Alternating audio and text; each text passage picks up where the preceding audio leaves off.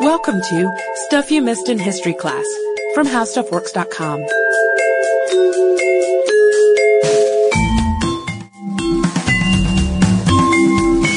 Hello and welcome to the podcast. I'm editor Candace Keener, joined by staff writer Jane McGrath. Hey there, Candace. Hey, Jane. You know, a couple of months ago, we did a podcast about the civil rights movement.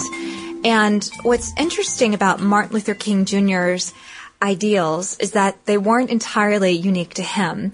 He actually got a lot of his inspiration from Gandhi. And we really should have honored Gandhi as being the man who planted the seed of nonviolent protest in King's mind, but we didn't. So we're going to backtrack a little bit and talk about Gandhi and one of his most successful campaigns, and really one of the most successful campaigns in history because it served to incite what would be the tail end of the Indian revolt against British colonial rule. Yeah, and we started talking about that a little bit with the podcast on the East India Company. We mentioned the Sepoy Rebellion. And we also said that the fight for Indian independence probably deserves its own podcast. And I'm starting to think it deserves many podcasts because what we're going to talk about today is only a small fraction of that fight.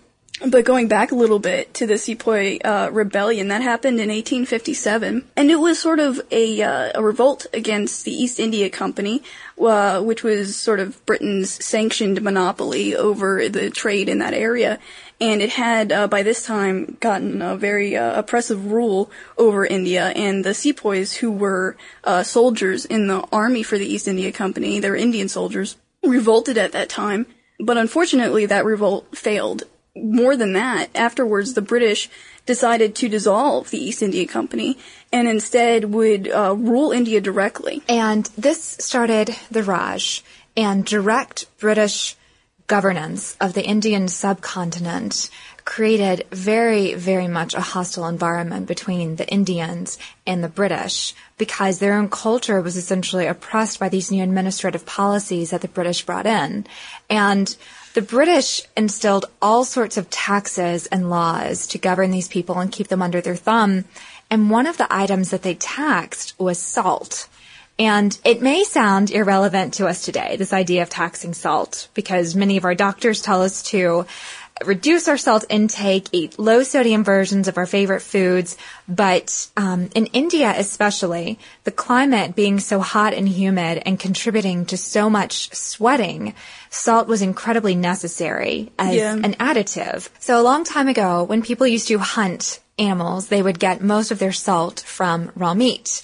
And then as people shunned the sort of hunter-gatherer lifestyle for more permanent establishments on farms and turned to a diet of meat and plants, they had to add salt to their diets because salt is very necessary in our bodies in order to orchestrate electrical impulses of fire among our nerves. And it's considered a great way to generate revenue for governments throughout the course of history to tax salt because people need it not only for sustenance, but also as a preservative. And this is before the dawn of refrigeration, of course. People have just been using salt for years. And so the idea of the British coming into India and taxing salt, which is so necessary to the culture, was seen as a great tool of oppression over the people. Yeah, because their diet is chiefly vegetarian there as part of religious rules as well. So obviously they needed supplementary salt in particular. Like you said, governments historically taxed it. If you remember back to our podcast on the French Revolution, this was actually one of the biggest things that caused that as well. The salt tax there was known as the gabelle. And people actually tried to get rid of it for a while during the French Revolution after that took place. But by Napoleon's time, they actually had to reinstitute it. And so most countries by that time were still using the salt tax. Ironically, however, the UK was one of the first countries to get rid of their own salt tax. Not really because of protests against it, but because it became, salt became an important mineral in the Industrial Revolution for economic reasons. So at this time, a very important historical figure emerges, Gandhi. And he was born Mohandas Gandhi, but he became so revered by the people that they called him Mahatma Gandhi. And essentially, Mahatma means great-souled. And he did have a really great soul. He preached nonviolence and peaceful protests, and he believed in the idea of civil disobedience. And we mentioned that Martin Luther King got a lot of his ideas from Gandhi, and Gandhi, in turn, got many of his ideas from Leo Tolstoy and Henry David Thoreau. Yeah. And Thoreau, of course, is very famous for his essay on civil disobedience. But you could also say that even though you can see these roots, like Gandhi was really the first one to really put it in play, and he promoted what was at that time a very revolutionary idea. I mean, you never have a country overthrowing its government through peaceful means only. I mean, that's just incredible to think about. And so accounts of his protests, you can see that the way that the British forces respond to these nonviolent campaigners who are doing sit-ins or hunger strikes, it's really horrifying, the idea of them being beaten into submission, but they're already pretty submissive because they're protesting by peaceful means anyway. It was just astounding, and Gandhi really thought that this could work.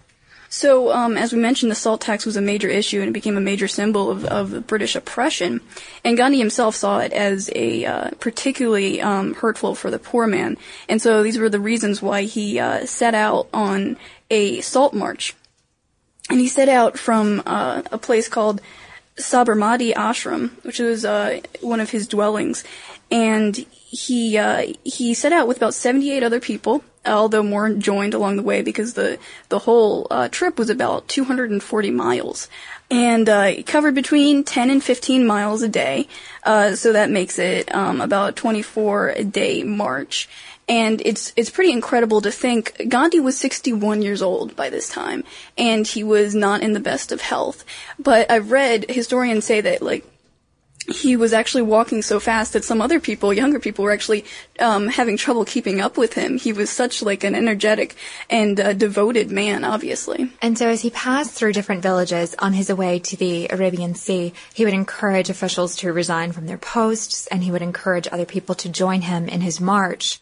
So after his 240-mile trek, when he reached the Arabian Sea, he did something that by government standards was criminal and incredibly insolent. He actually gathered salt from the ground, and he encouraged everyone else to do the same.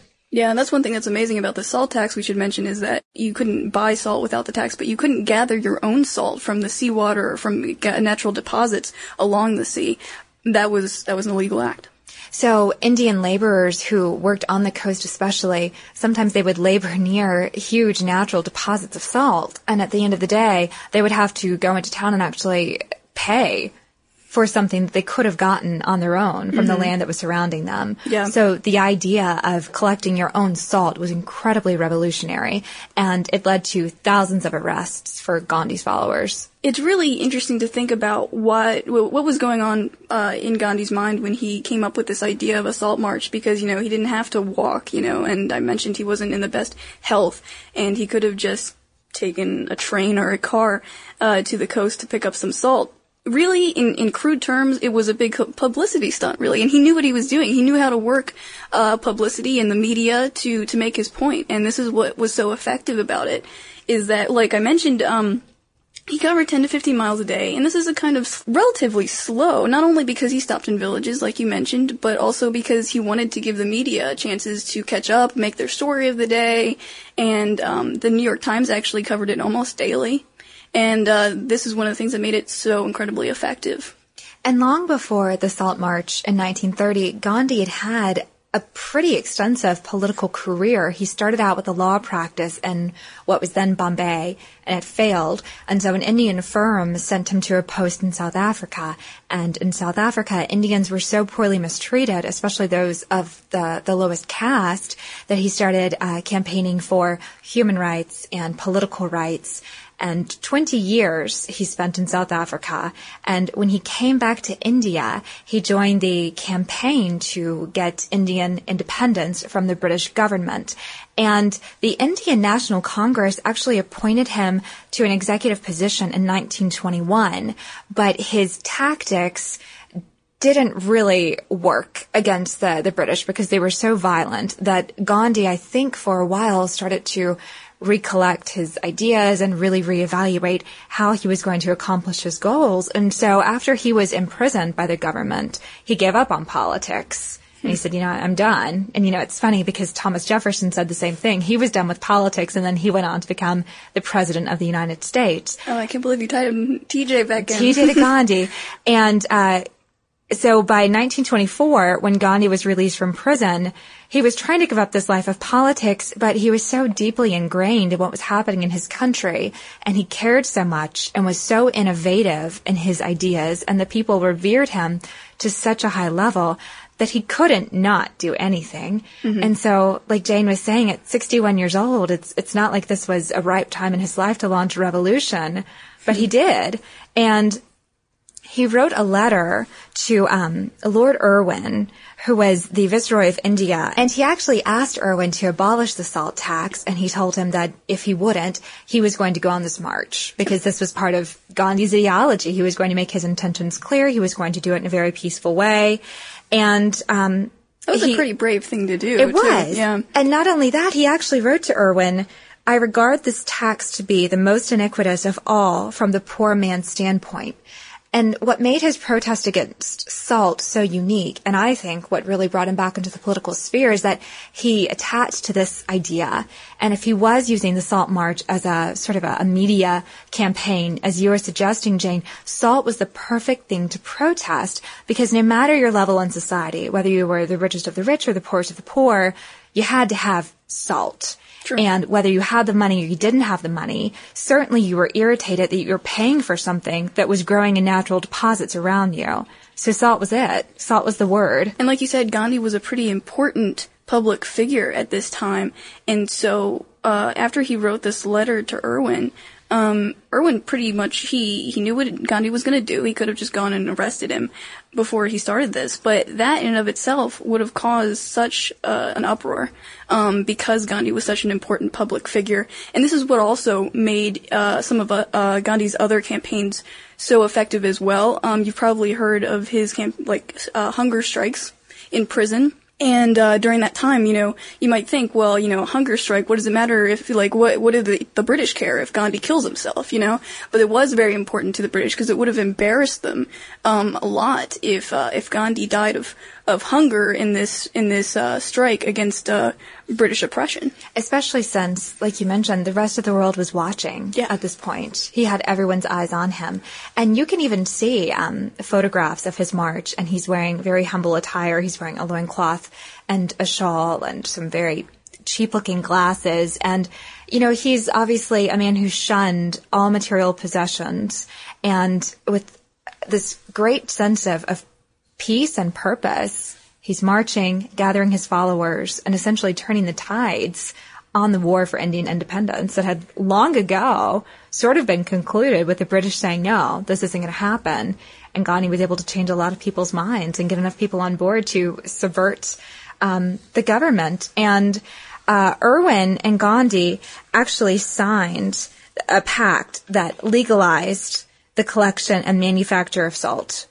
And then the government later lifted the salt tax after the pact was signed about a year later. Yeah, so that made it one of his most successful campaigns known to history. And it was one stepping stone in the ultimate independence that India got in 1947. So a salty and very rich history. Yeah. And if you are enjoying the history you hear on our podcasts, you can get a daily dose on the Stuff You Missed in History Class blog. Yeah, Candace and I write on this once a day, and we write about modern history, news going on, and stuff in the media that interests us and that has a relevance to history that we think you'd be interested to learn as well. So when you visit the blog, be sure also to check out this article, Why Did Gandhi March 240 Miles for Salt, on HowStuffWorks.com. For more on this and thousands of other topics, visit HowStuffWorks.com. Let us know what you think. Send an email to podcast@HowStuffWorks.com.